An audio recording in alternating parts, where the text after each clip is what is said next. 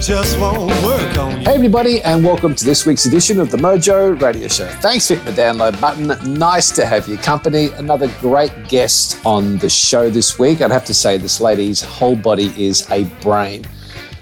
We've got a neuroscientist on the line this week, and I've got to say, another fascinating discussion on the brain, the body, and how you get your mojo working.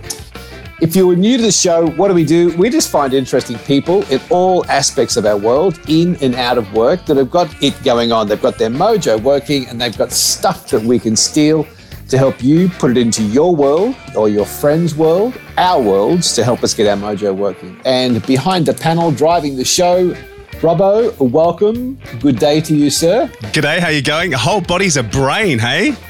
Yeah, this lady, honestly, we have had some super intelligent people coming through the show. This week's no exception. So we've actually, I got to say, we have come out of the blocks well in 2016. We've got some cracking guests. Well, we started off sleeping. We did start off sleeping, and I believe that you've taken it to heart. And catnapping is now part of your day. Is that right? Catnapping is now part of my day. Yeah, I'm a big believer in it, mate. What can I say? Everybody needs a good catnap. But if you need some help with your catnapping, we'll post this in the show notes.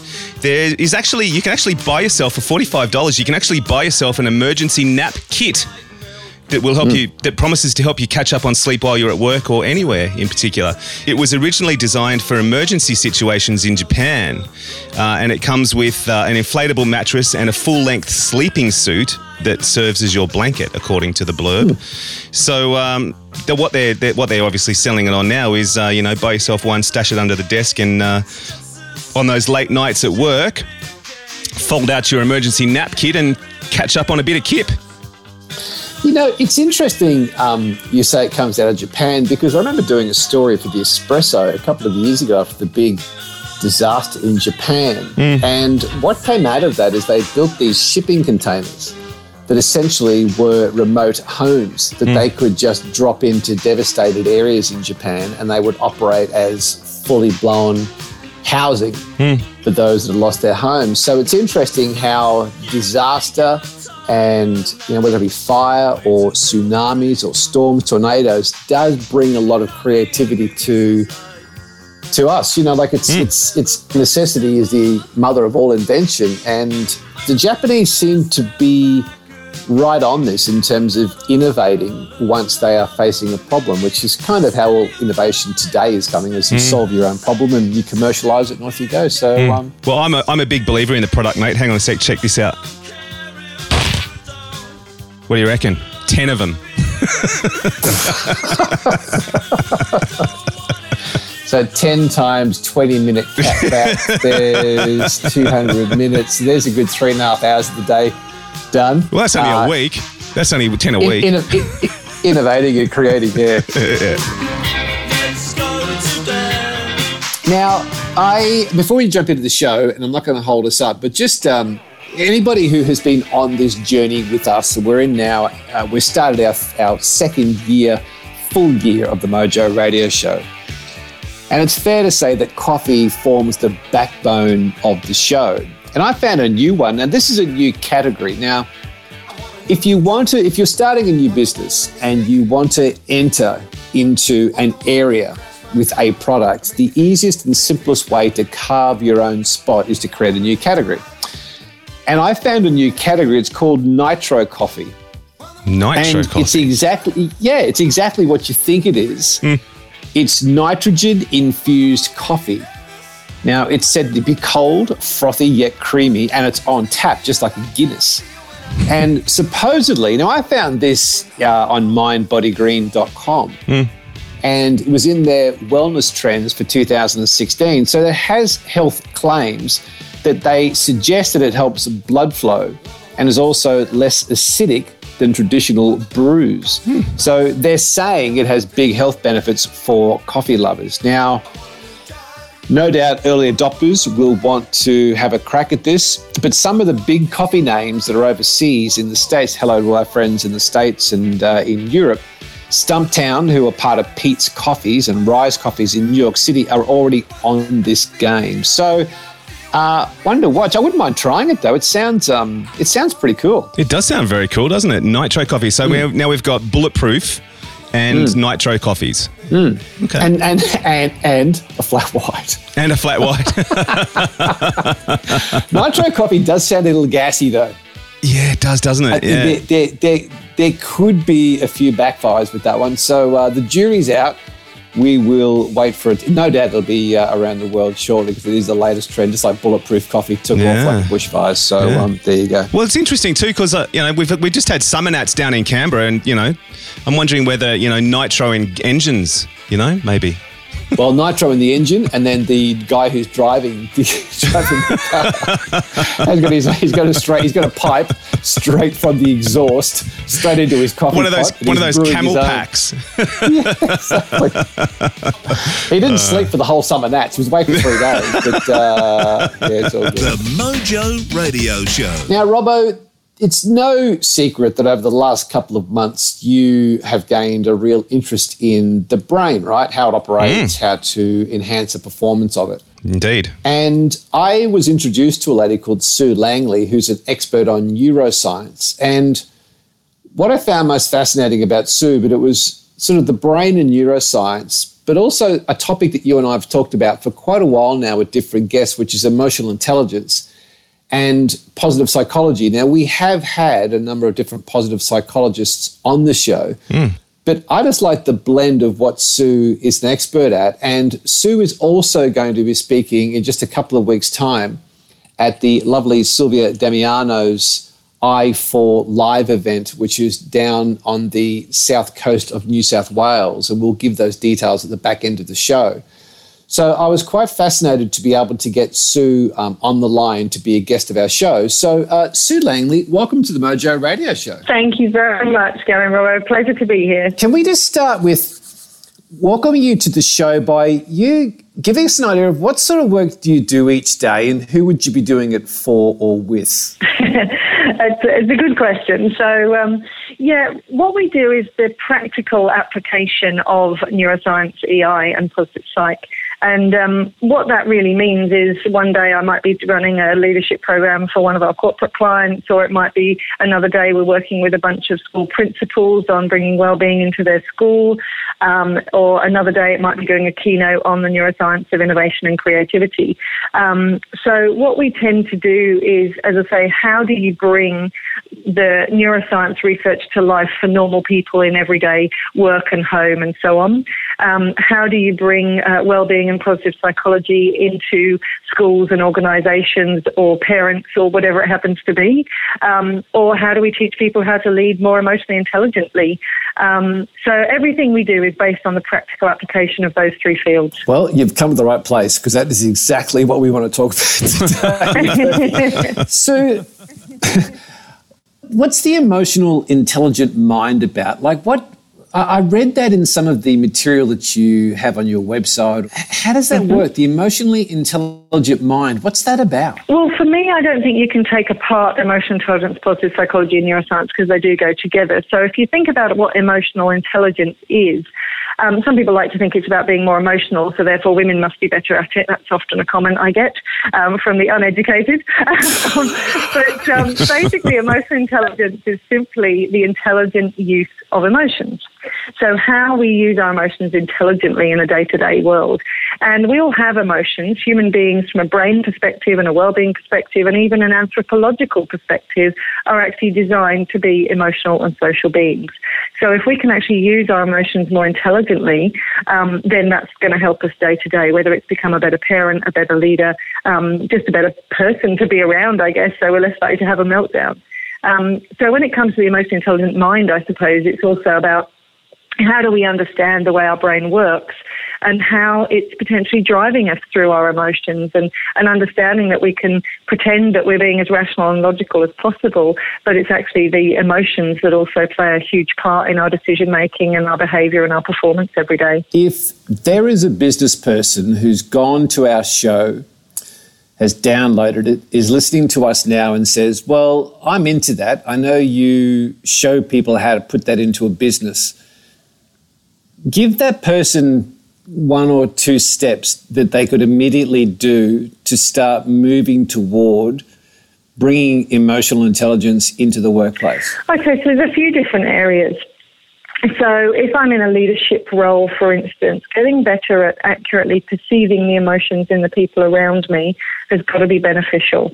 So if I can learn to read micro-expressions, if I can learn to tap into the physiological changes in the people in my team when they're experiencing emotions, which is actually relatively easy once you learn some of the rules, you can actually understand and pick up some of those emotional cues better. And the reason I think that that's important is because it gives you more choices. So if you imagine a scenario, if I'm in a meeting and I'm completely oblivious to the emotional cues, I'm just going to continue down the path that I'm going down. If I can get better at accurately reading those emotional cues, I get more choices of what I do with it. Doesn't mean to say I'm necessarily going to call it out there in the meeting, but at least if I've seen it, it gives me more choices. So that's one area I often talk to people about is, are you actually reading the emotional cues of the people around you and the environment accurately? The other thing that I also ask people about is then how do you build resilience, which is your emotional management. So if you think about what emotional management is, it's how do I manage my emotions? How do I deal with my emotions in a day-to-day setting? Well, for a lot of leaders, they are actually experiencing a lot of stress and a lot of pressure and things like that. So again, what we talk about from a practical perspective is, do you have a smorgasbord of strategies, if you like, in your toolkit that allows you to actually handle a number of emotions, a range of situations? You might have one go-to strategy, but if that's not available to you because, maybe going for a run is your go-to strategy when you're angry, well, you can't always do that in the middle of a board meeting. So do you have other strategies in your toolkit to manage yourself and others' emotions? So that's the other area I have to look at with people.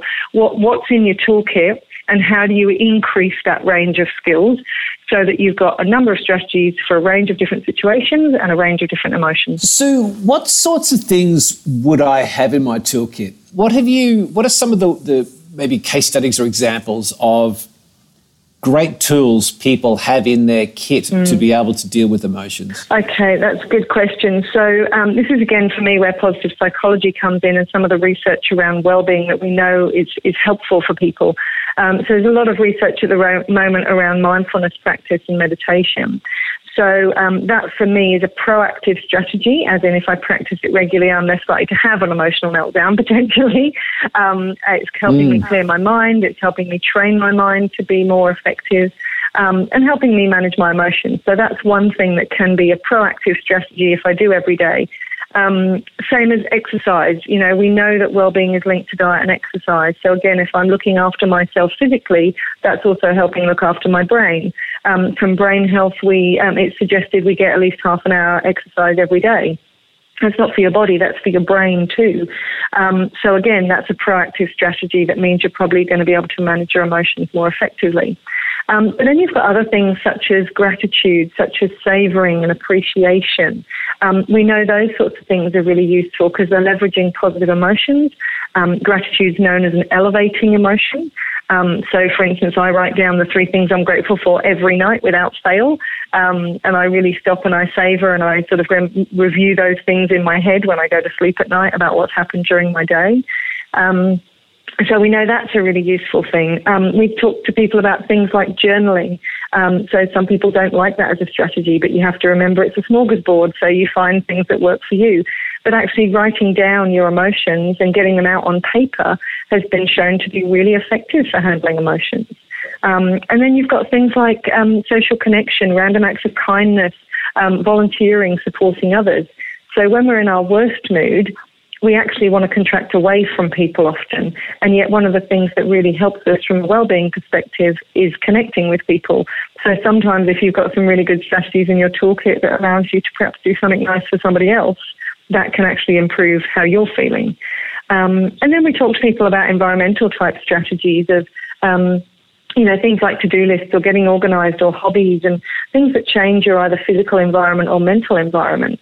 As opposed to television, which does change your mental environment, but perhaps, after 5 hours of watching it is known to depress the mood and flatten the mood. how do we actually use those strategies that are going to elevate us and sustain us over a period of time.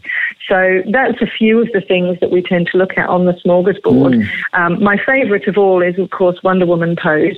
So actually being able to change your physiology.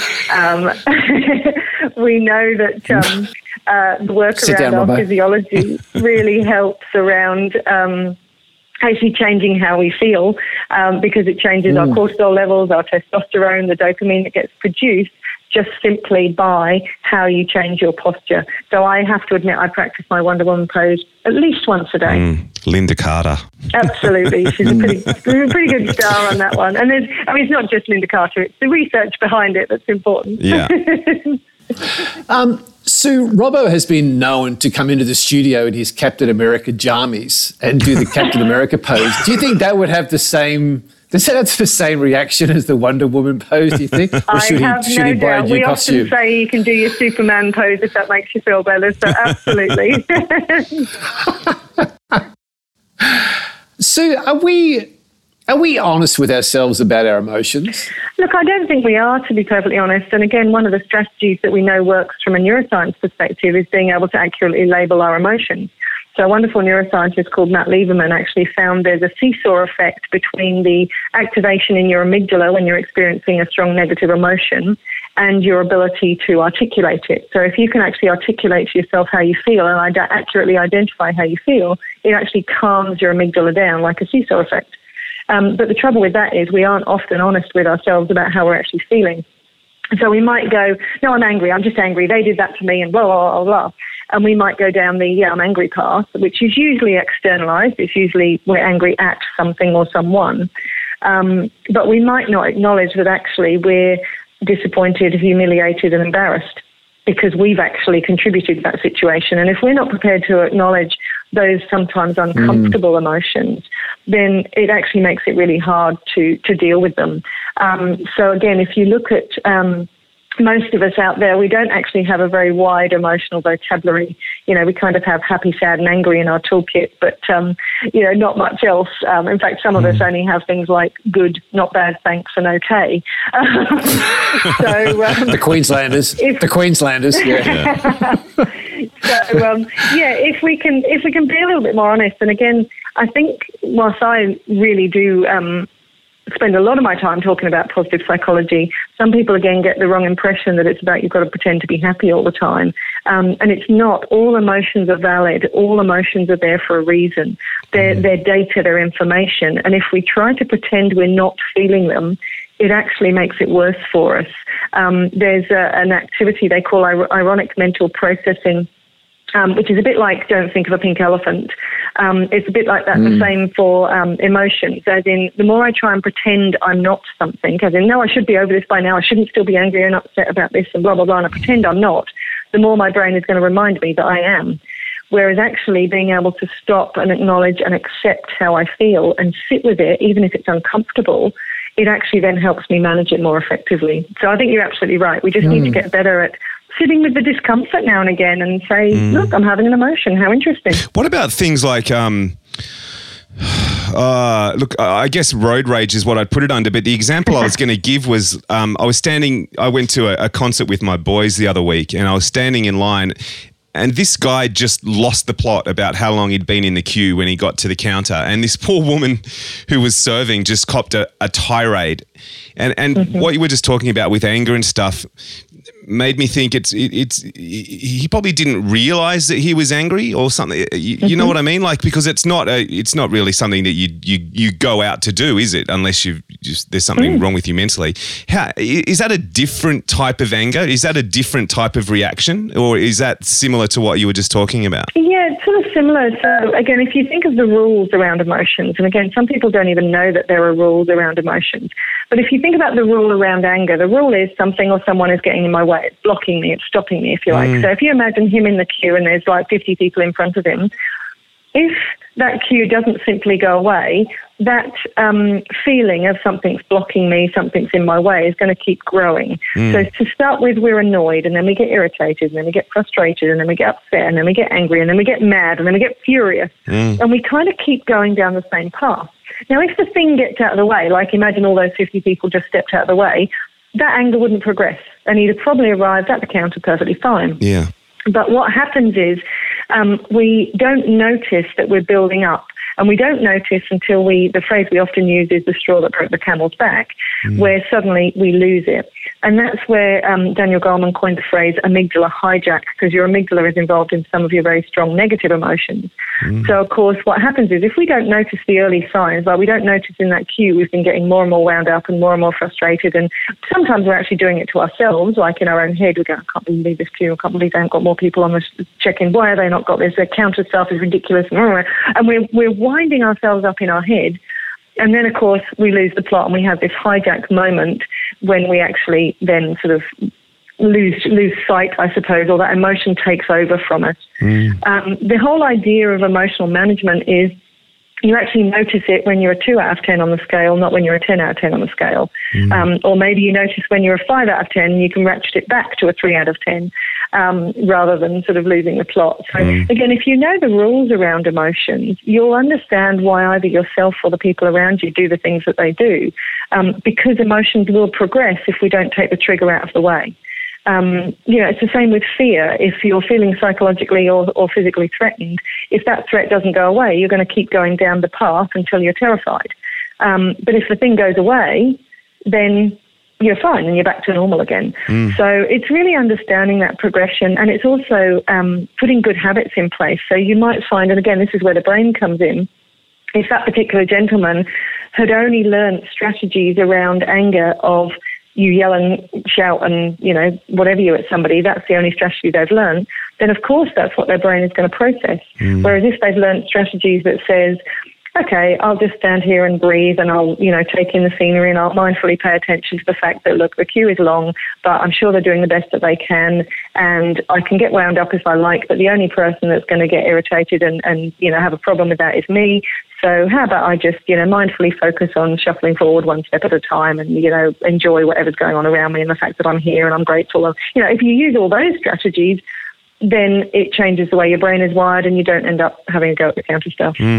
So how does one practice that? And I think what you're saying, and I have found myself in that situation before, and there are some times where you are saying it to yourself, but going, to hell with that, I'm going to nail this guy.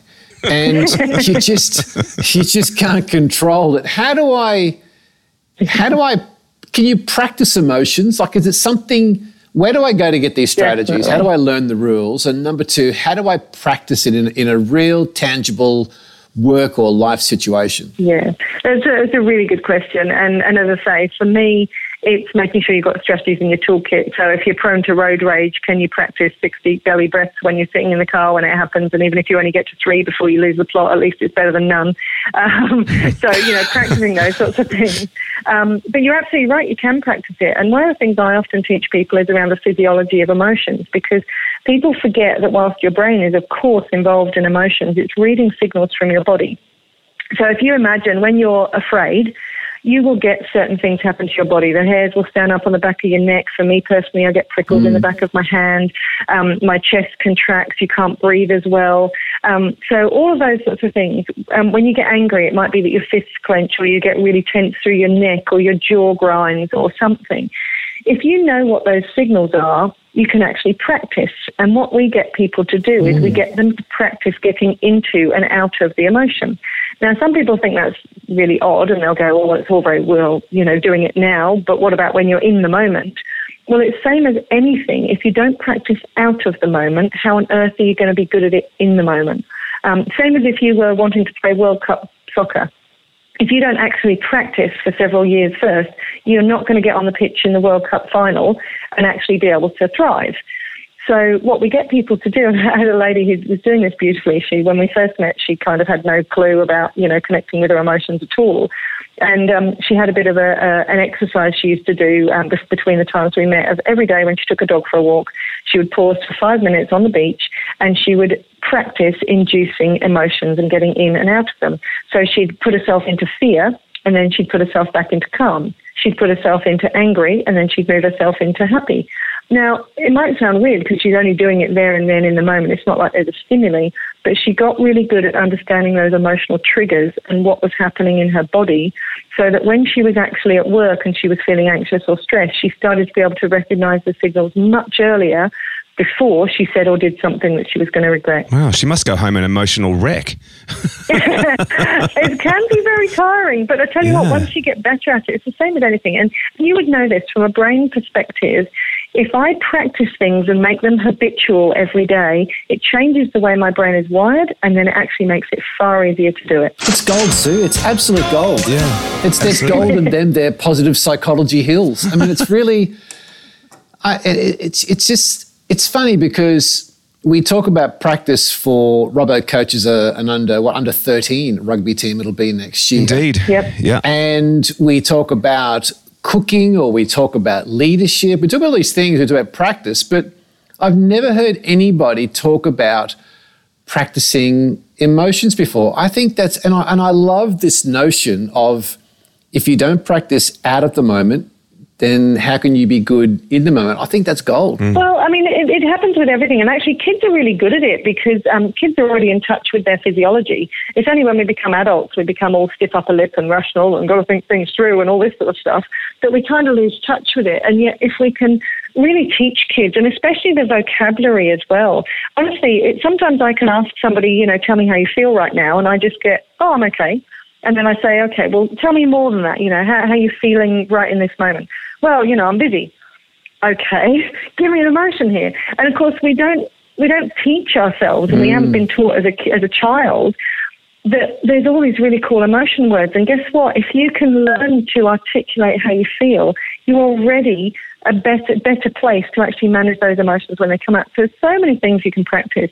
And we give people on our programs, we give them a vocab list, and I know some people actually pin it up on their desk so that they can actually pick the word of how they feel. And we have these little emotion card tins, so little tins of 150 emotion words. It's very powerful, Sue. We had a guest on that Robbo and I have spoken to a number of times called Shelley Whitehurst, and Shelley is in her second battle now with cancer. And what Shelley said, we were at a dinner together and she was one of the keynote speakers, and she said that her first round of cancer and even sort of in her recovery, people would say, "How are you doing?" She said, "I'm fine."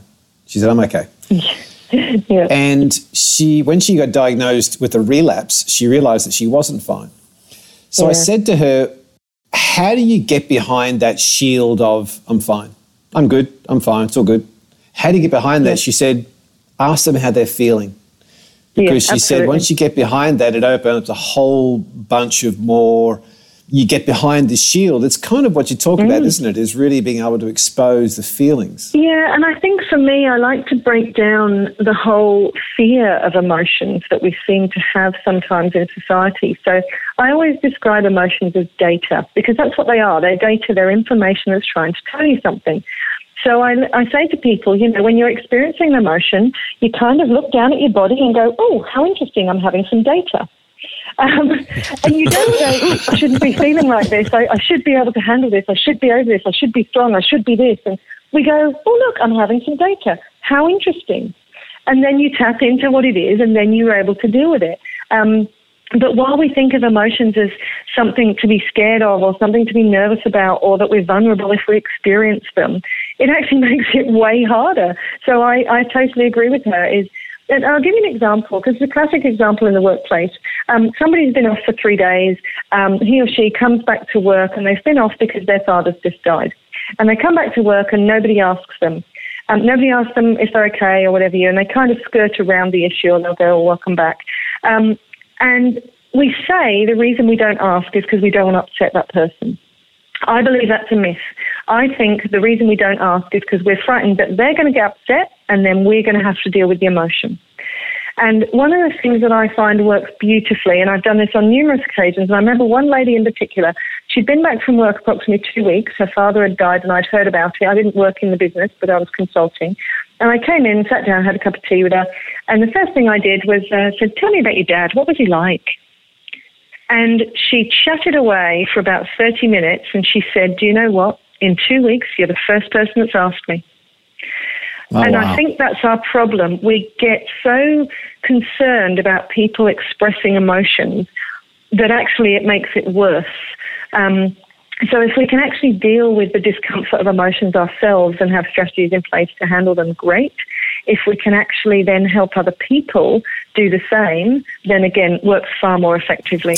On that point, Sue, you've talked about our new Prime Minister here in Australia, Malcolm Turnbull, and you said that he vowed recently to be a more emotionally intelligent leader.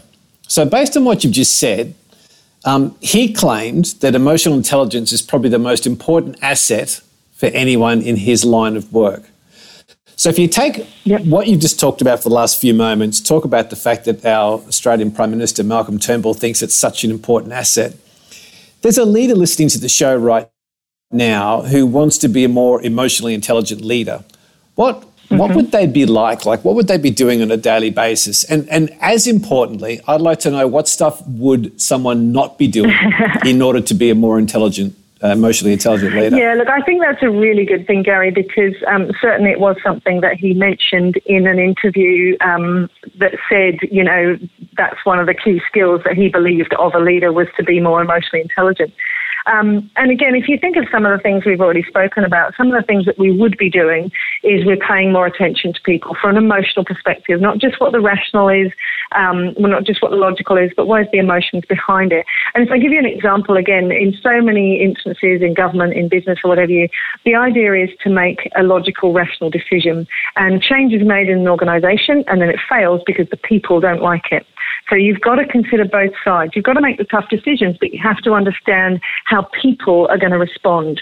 So one of the things that I think emotionally intelligent leaders do is to think ahead of time about what they're about to do and how it's going to emotionally affect people.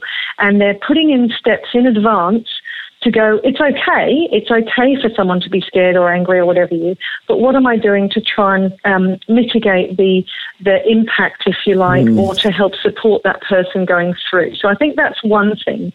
The other thing is a certain sense of warmth. And when you look at how this comes through on emotional intelligence, it's often what they call sensations, as in that empathy, that connection from a physiological, often, perspective. And that's when I'm with you, I'm with you. I am paying attention to you. I am connected to you. Not I am reading a script and doing what I have to do and ticking a box, but that I actually care about you and I want to be with you. And again, I don't think this makes you soft. I think it makes you stronger because you'll know yourself. If you've been around a really good leader, they are with you when they're with you. When they talk to you, you know that they're listening and they're paying attention. And again, we do exercises on some of our corporate programs. There's a lovely exercise that I like to do that really taps into the whole social brain and the impact that happens when someone is just going through the motions and they're not really connected and paying attention.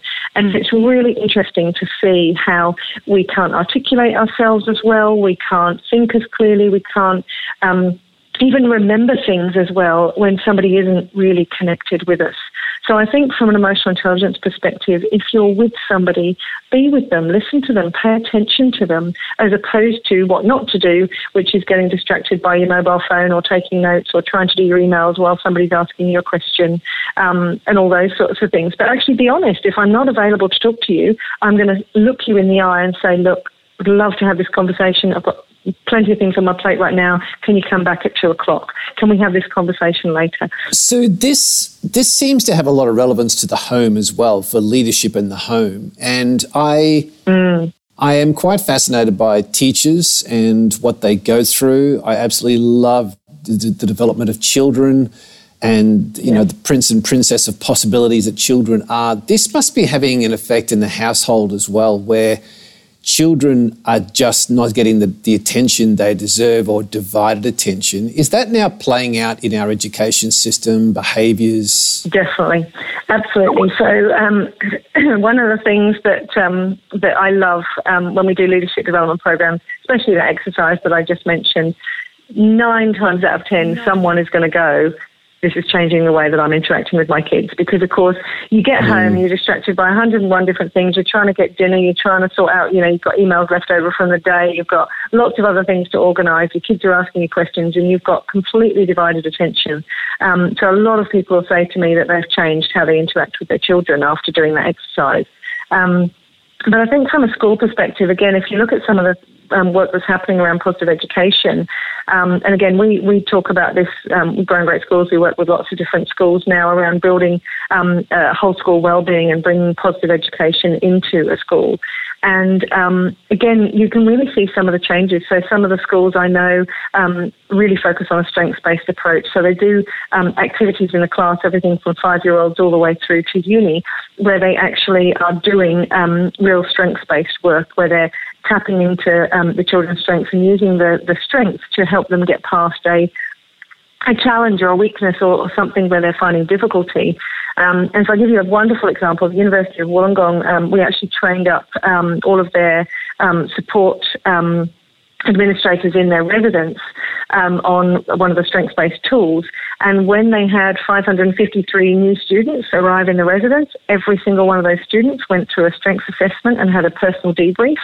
And they get supported throughout their year based on their strengths, so that when they're getting to that real sort of challenging time for exams and whatever, and some of them are feeling stressed, they actually have support from their student advisors who can actually work with them and keep their strengths to mind to help them get through the tricky times, rather than them feeling like they're focused on their weaknesses and they're no good and they can't do it and they're feeling overwhelmed. So I've seen some really lovely things really play out in schools. Wonderful organisation. Again, there's a school up in Queensland who've embedded mindfulness. 1 minute for 5-year-olds, and then it pretty much adds a minute up until, when you get sort of into the teenage years. Wow. And they've had wonderful things like reduction in ADHD, antisocial behaviours, bullying, all that reduced by embedding this positive psychology approach around mindfulness. It's pretty cool. So Wow. if in the home a child is not getting mum or dad's full attention, they're not getting proper engagement from their parents, they're getting shared attention through a device or something else, how is that playing out in the mind of a child, and what's likely to happen as the child gets older? Look, that's an interesting question, and something we probably, from a research perspective, don't always know all the answers to as yet. But again, if I take this exercise that we do with adults, when you take your attention away, even an adult talking about something they absolutely know inside out will start to stutter. They'll give up on their story, or they'll start to embellish, as in they'll make stuff up to make it sound more, to try and get attention back. Now, that's an adult. Now, imagine if that's a child. So if you wonder why your child's getting more and more disruptive, or they're constantly going, Mum, Mum, Mum, Mum, Dad, Dad, Dad, Dad, why, and all this sort of stuff over and over and over again, it may be because they actually haven't had your attention, and therefore they're playing up and being more annoying in order to get it back. However, I'm not just saying you have to give your attention all the time to your child whenever they want it, because that causes equal problems as well, as in the child ends up getting spoiled and they get exactly what they want and whatever you. So I think there's the other element of parent-child, where you're not the child's best friend. You are actually the parent, and at times the child will experience some negative emotions because you are going to say, no, this is what's going to happen. So I think there's sometimes, again, we're getting into the stage where we're very much protecting our children against feeling uncomfortable emotions. We're trying to make everything comfortable and everything better. And I actually think that has possibilities for later on in life of not building the resilience and all of those sorts of things that perhaps we need as a child. And again, one of my colleagues has a lovely story she tells about when she was really young, being in the garden. She lived in the UK, being in the garden with her father, and he had these little like mini greenhouses that you used to put over the top of your seedlings, like little baby ones that would sit over the top of the seedlings. And she remembers being down, in the dirt when she was about 5 or 6, and her dad saying, oh, in a few weeks' time, we're actually going to take these off and we're going to expose them to the weather. And she's like, oh, but they'll die. And he said, no, you have to put them in more stressful situations at times so they can grow and adapt. And I do worry sometimes that we're trying to soften all the blows, if you like, for children and make everything fair and everybody's got to have equal and the child gets what they want whenever they want it so that they don't experience any negative emotions. I worry that potentially down the track that's dropping that need for or that potential for growth and resilience that needs to be had when we're a child. So I think that there's sort of twofold. One, it's being okay with the negative emotions, and two is at least let your child know that when they get home from school and you're going to sit down and have a half-hour conversation, they can't have you all of the time, every single minute. Yes. But for that half an hour, you're going to be absolutely present, quality time with them. It's something we've spoken a lot about on this show, Sue, is personal grit, which is what you're alluding to. Yeah. In your mind, and I'm interested to hear what you have to say along with the other people who we've spoken to about this, in your mind, is personal grit something that's not negotiable that we should be instilling in our kids? Is it a must? Look, I think it is. I think it absolutely is. And for me, that's whatever you want to call it, grit, resilience, adaptability, managing your emotions, all of these sorts of things. I think it is a must because, as I say, if we're making everything comfortable all the time, where's my opportunity for growth? Where's that little bit of frost in the air that I have to fight through in order to be able to grow? And it's not that we abandon our kids to fight it by themselves, but we do actually, we're there if they happen to fall over, but we give them a shove. So that they do actually have to stand up and persist. And again, we know from a lot of the research that, IQ and having a strong intellect or doing really well on exams is not the be-all and end-all to success in life. Many of the most successful people have, dropped out of school or all of those sorts of things, or not necessarily high IQ, but they've kept going. And every single time they've been knocked down, they've had those resilience strategies, those emotional management strategies to pick themselves back up and keep going and give it a go. And it concerns me sometimes when I see, different scenarios where we're trying to make everything ideal and perfect and supportive, and maybe we're not instilling that growth mindset and that sense of grit and that persistence to get up and keep going. Yeah, everybody gets a medal is getting very boring. Well, it is. As an emotion, anger has always, in my mind, been given a bad rap. But you seem to have a different perspective on anger, that it can be a force for good in leadership. How do you mean? What's that? Look, it's really interesting. So, I was on a panel at the Happiness Causes, Can Anger Be a Force for Good? And I have to admit, it was the most fun panel I've ever been a part of. I don't believe anger, again, if we go back to the rule, anger is an emotion, it's data, and it's telling us something. What I choose to do with that anger will then indicate whether it's good or bad. So, I may feel angry over a social injustice. I may feel angry because something at work has happened and somebody's, nicked my best idea and tried to pass it off as their own. It could be anything to do with big world issues or small issues. But the anger is still data and it's telling me something. It's only then what I choose to do with it. So when you think about the force for good, again, I sometimes help people understand is if you imagine a scale of 0 to 10. If I am on the 8 out of 10 on the anger scale and I'm going to have a conversation with you because you've nicked my idea and that's really not good enough and blah, blah, blah, chances are that conversation is not going to go so well because when I'm angry, my prefrontal cortex isn't probably working as effectively, so I can't articulate myself as well. So unless you've got strong emotional intelligence, chances are our conversation is probably going to destroy our relationship a little. Maybe not completely, but it's probably not going to help it. So being an 8 out of 10 is not appropriate. But maybe now and again, ratcheting it back, as in having the skills to pull it back to a 3 out of 10, but letting you know that I'm serious and that's not appropriate behaviour, maybe that's exactly what we need. So it's more about use the anger as data, find out what it's telling you, and then think carefully about what you're going to do with that information. There's a lot of people who get very angry about social issues, and I'm sure we can think of many that have happened fairly recently that we're going to get angry about. But getting angry by itself is probably not going to solve the problem because when we're reacting out of anger, our prefrontal cortex isn't working as well, and we sometimes do things that we regret later.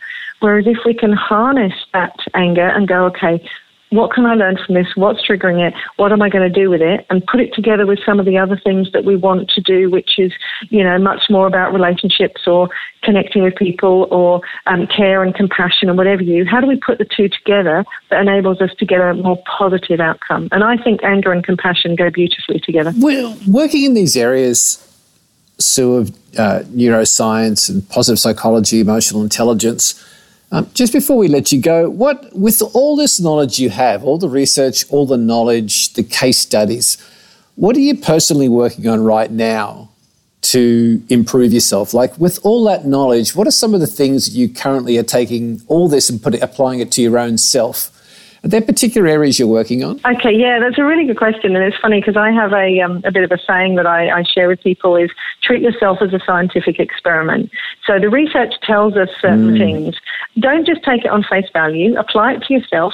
Test it. And I always test it for about 6 weeks on myself. So I try different things and I go, do I like that one? Am I keeping it on my smorgasbord of tools? Or am I going, no, that one's not for me. It didn't really make a difference. So for me personally, some of the things I've tried and that I keep, I stuck the word smile on my ceiling about probably 6 or 7 years ago to remind me when I wake up in the morning, the first thing I want to do is smile. Now, that's a habit for me now. It's absolutely a habit. I know some people think I'm weird, but hey. That's great. The last thing I do every night is my 3 gratitudes. And again, I do that every night without fail. So these 2 of the things I've tried, they absolutely worked, so I've kept them up. As for at the moment, because I do a lot of sort of reading and learning about from a brain perspective, and I was very lucky to do a master's in the neuroscience of leadership, I've started really exploring the whole thing around habits, because most of the thing, if you think about the way our brain works, our limbic brain in particular, it likes to focus on habits. So if you've got, whether they're effective habits or ineffective habits, it'll be way easier to do them. So whether you've got a really effective habit of getting up at 6 o'clock and going for a run, or whether you've got a less effective habit of getting home and sitting on your sofa and drinking beer in the evening, whatever it is, they're easy to do. So one of the things that I'm focusing on is looking at some of my habits to seeing if they're working for me. So I'll give you a couple of examples. So really small things. So this is one that maybe mainly women will relate to. I actually investigated. I put on my eyeshadow before I put on my mascara. Is that an effective habit? Well, I established that it was, because otherwise it gets very messy. So I kept that one. But for instance, several months ago, my little alarm clock I used to have next to my bed, probably about a year ago, it broke. It stopped working. So I started using my phone as an alarm clock. Now, that's turned into a very ineffective habit very quickly, in that the last thing I do every night and the first thing I do every morning is to look at social media stuff. And that's, I've decided, is a less effective habit. So my husband's just bought me another little alarm clock to replace my old one so that my phone can then be plugged in downstairs. So one of the things that I'm trying to do is really look at my habits and say what works for me and what can I adjust.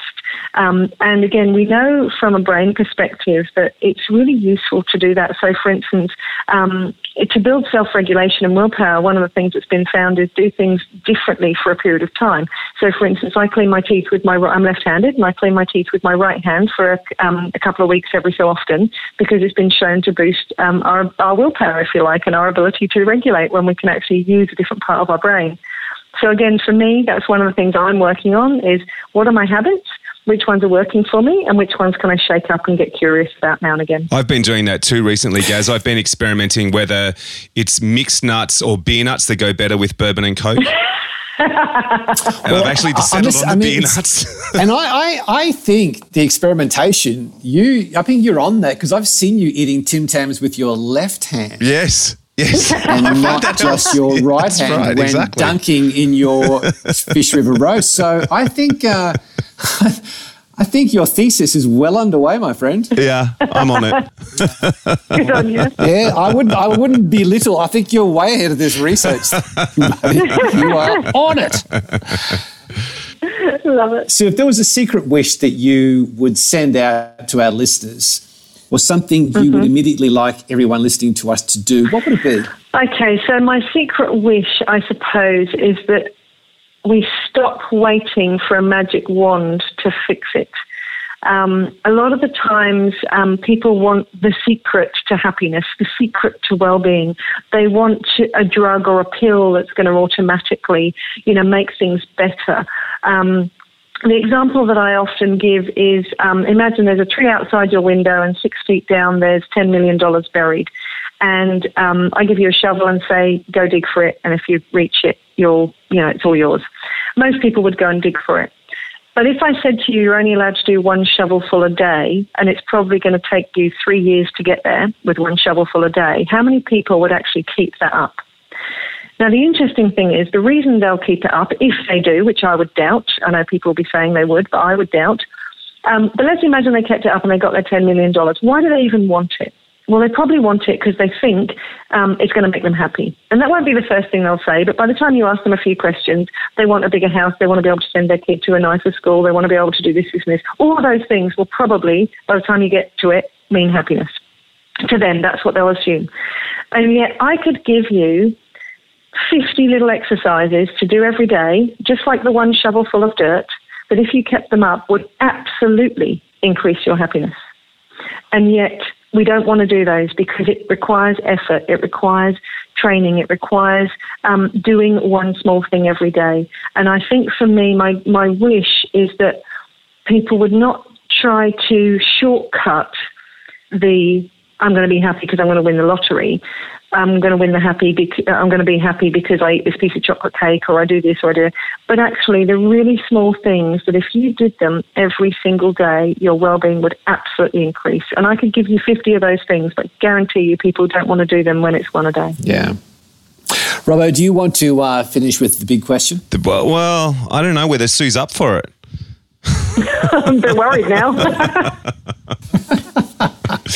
So the big question is, you're getting ready for a big presentation or a hectic day in the office. You're driving into the office or you're on the bus with the headphones on.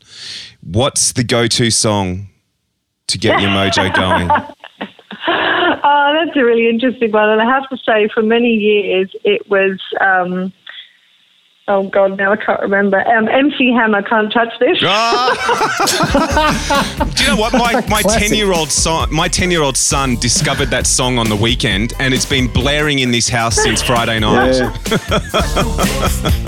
You got it like that. Now you know you want to dance. So move out of your seat and get a fire girl and catch this beat while it's rolling. Hold on, pump a little bit and let her know what's going on like that. Well, it was certainly when I was setting up for training or stuff like that, and I was in the room on my own, that would always be the thing I would put on, and I would do my little dance up and down and things like that to get me set for the day. But do you have a pair of the pants? No, I don't have the balloon pants. But I'm sure I still looked amusing doing my little dance. But who knows? These days it's all sorts of things, actually. I often put on classical. I've got a Mozart for the brain when I'm working in the office. Nice. And I have to admit, when I'm driving, I do love a bit of Metallica. Bit of Metallica? Is that what you said? Yeah. Good for you. I love a bit of Metallica in the car. Nice and loud, windows open, singing at the top of my voice.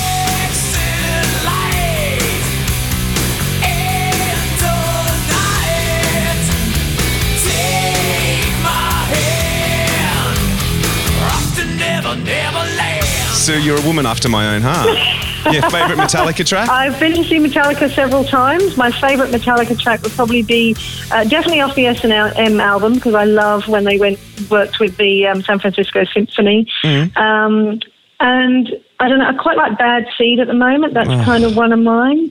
Battery, I kind of like. And then there's a couple of the slower ones, like Enter Sandman, a bit of a classic. Oh, yes. Gary? Enter Sandman. Now, that's a track. I officially have a new favourite guest on this program. I'll tell you what.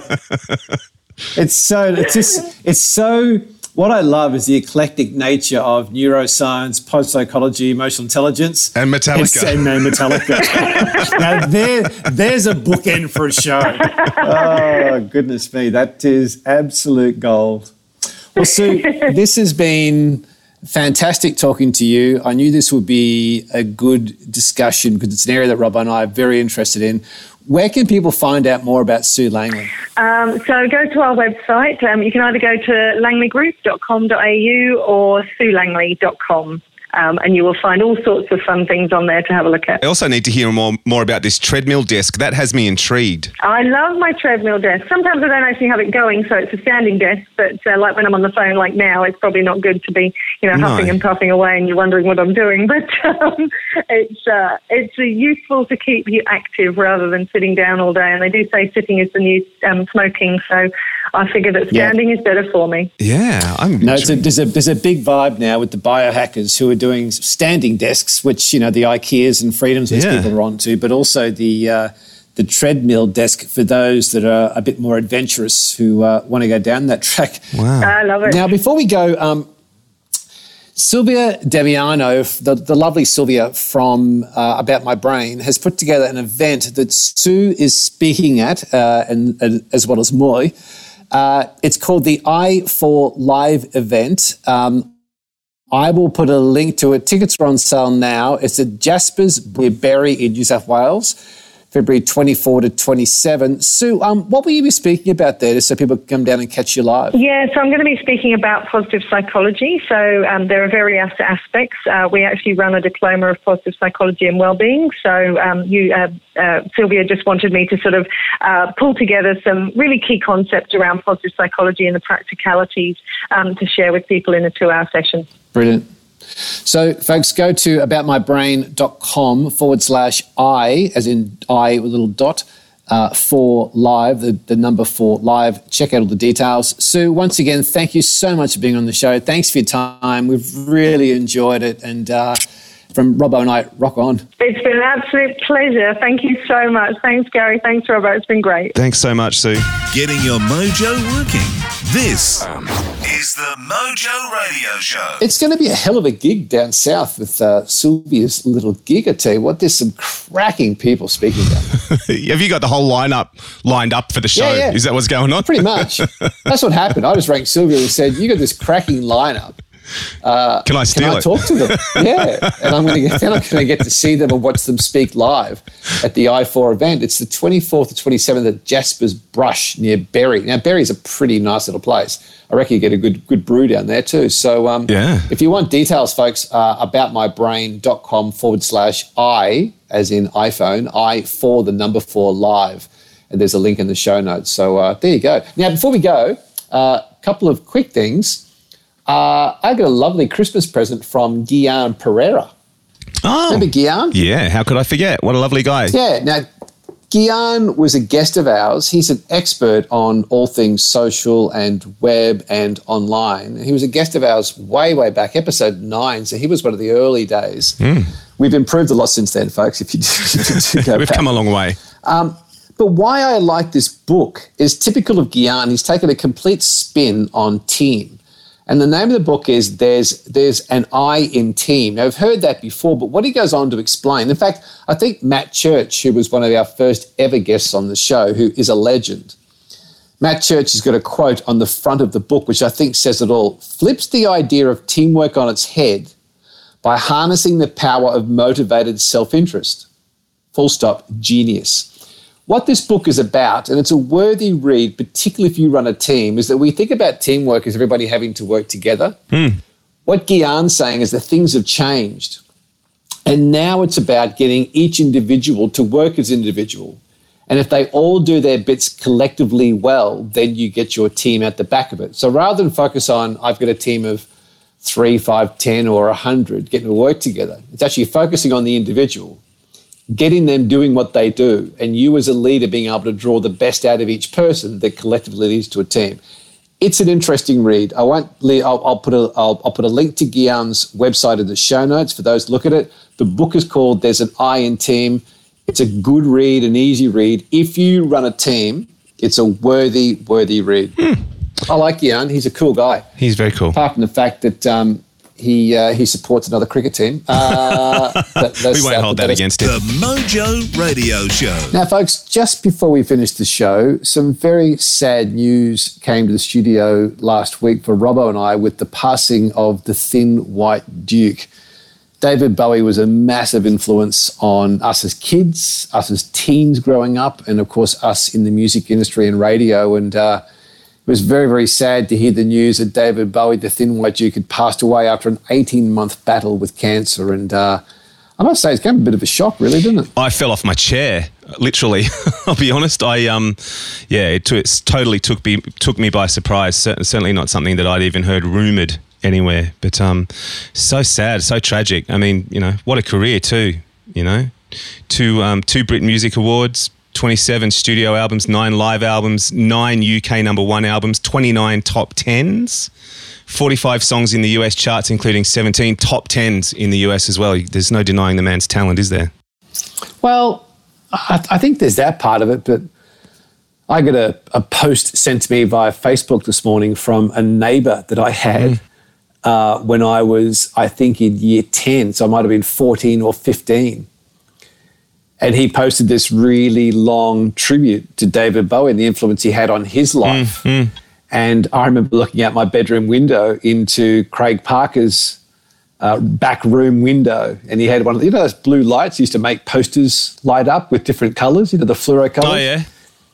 And he would play Ziggy Stardust and he would play Aladdin Sane over and over and over again. He introduced me to it when I was 14 or 15 years old, and I remember going to a New Year's Eve party as Aladdin Sane. It just had such a big musical influence on me as a kid growing up and shaping a lot of my teen age, the thinking and your values and your style, the clothes you wore, the baggy trousers. Yep, absolutely. It's he was for a lot of people a cultural icon. Absolutely. He was the whole reason.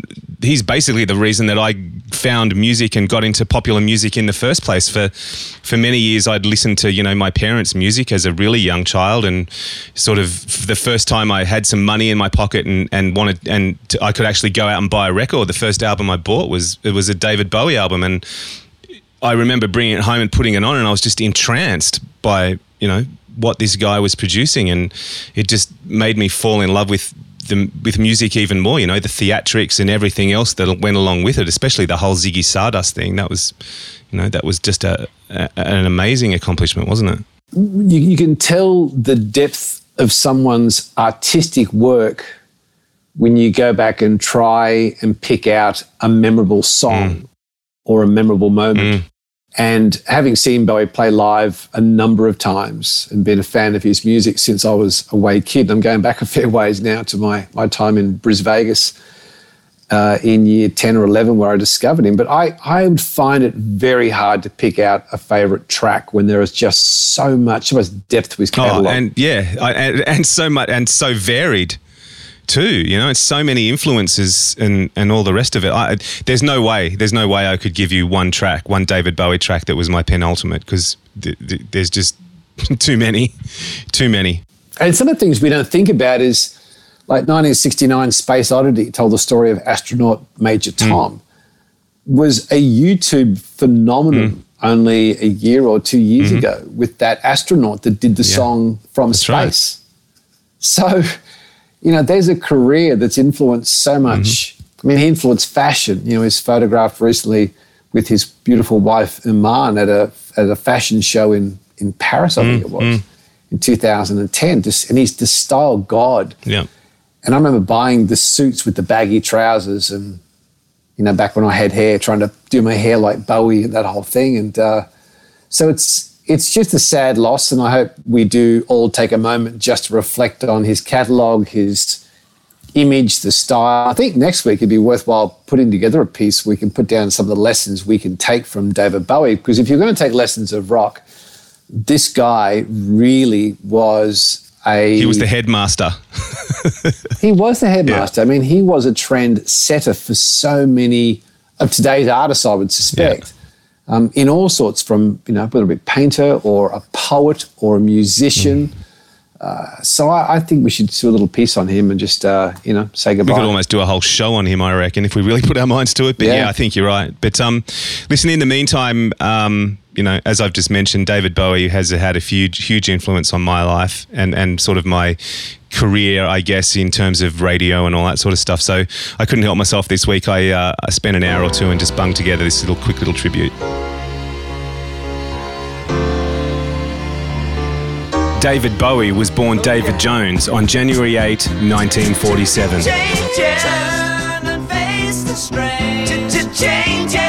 Over the next 22 years, he'd spend time as part of the intellectual gay community of London, play and sing in bands that went nowhere, and change his name to Bowie to avoid confusion with Monkees frontman Davy Jones.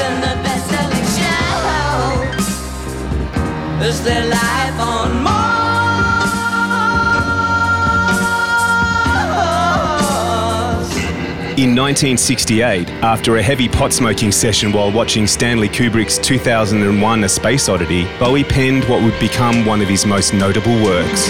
This is ground control to Major Tom. Space Oddity. You've really made the grade. The track shot a struggling Bowie to number 5 on the UK charts, but more importantly, it stamped his name on the critics' lips. Over the next 5 decades, working under guises such as Ziggy Stardust and the Thin White Duke,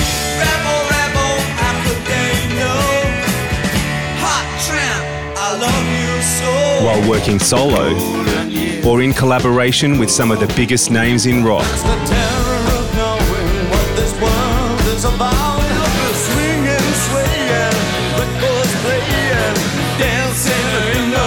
Bowie set about writing his name into the annals of rock history.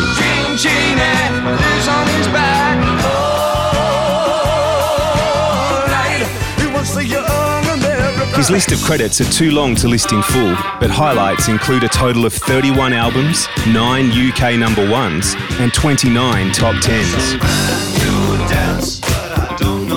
45 songs in the US charts, including 17 top 10s. Although he never took kindly to awards, the acclaim came thick and fast. 2 Brit Awards, 10 Grammys, 3 MTV Music Awards, and a Grammy Lifetime Achievement Award amongst so many others. Above all the success, though, was his impact on his audience. An appreciative public whose ages spanned some 3 generations at his death, we sucked up every note, every chord, and asked for more.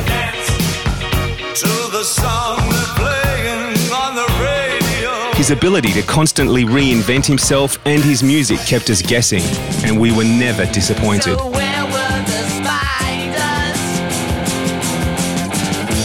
While the fly tried to break our bones. Then, just a week ago, David Bowie was gone. It leaves me, and I suspect millions around the world, with an instant feeling of loss and emptiness.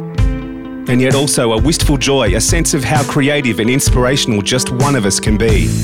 Look up here, I'm in heaven. I've got scars that can't be seen. His art defined an image of outer space, inner self, and a rapidly changing world for a generation finding themselves at a crossroads.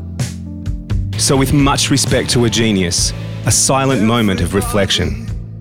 Ashes to ashes, dust to stardust. Your brilliance inspired us all. Goodbye, Starman. Ground control to Major Tom. Ground control to Major Tom. Take your protein pills and put your helmet on. Ground control to Major Tom. 7, 6. Commencing countdown, engines on. 3, 2. Check ignition and may God's love be with you.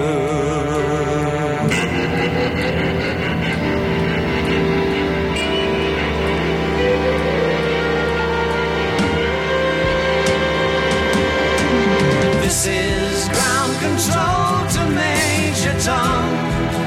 You've really made the grade.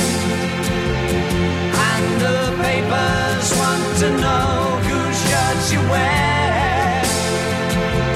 Now it's time to leave the capsule if you dare. This is Major Tom to ground control. stepping through the door, and I'm floating in a most peculiar way, and the stars look very different today, for here am I sitting in a tin can.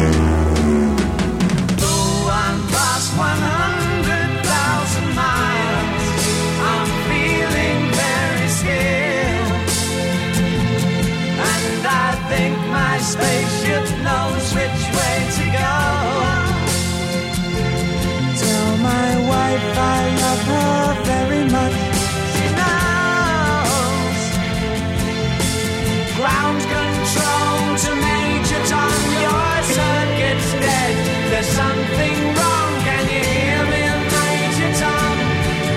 Can you hear me, Major Tom? Can you hear me, Major Tom? Can you hear me, Major Tom?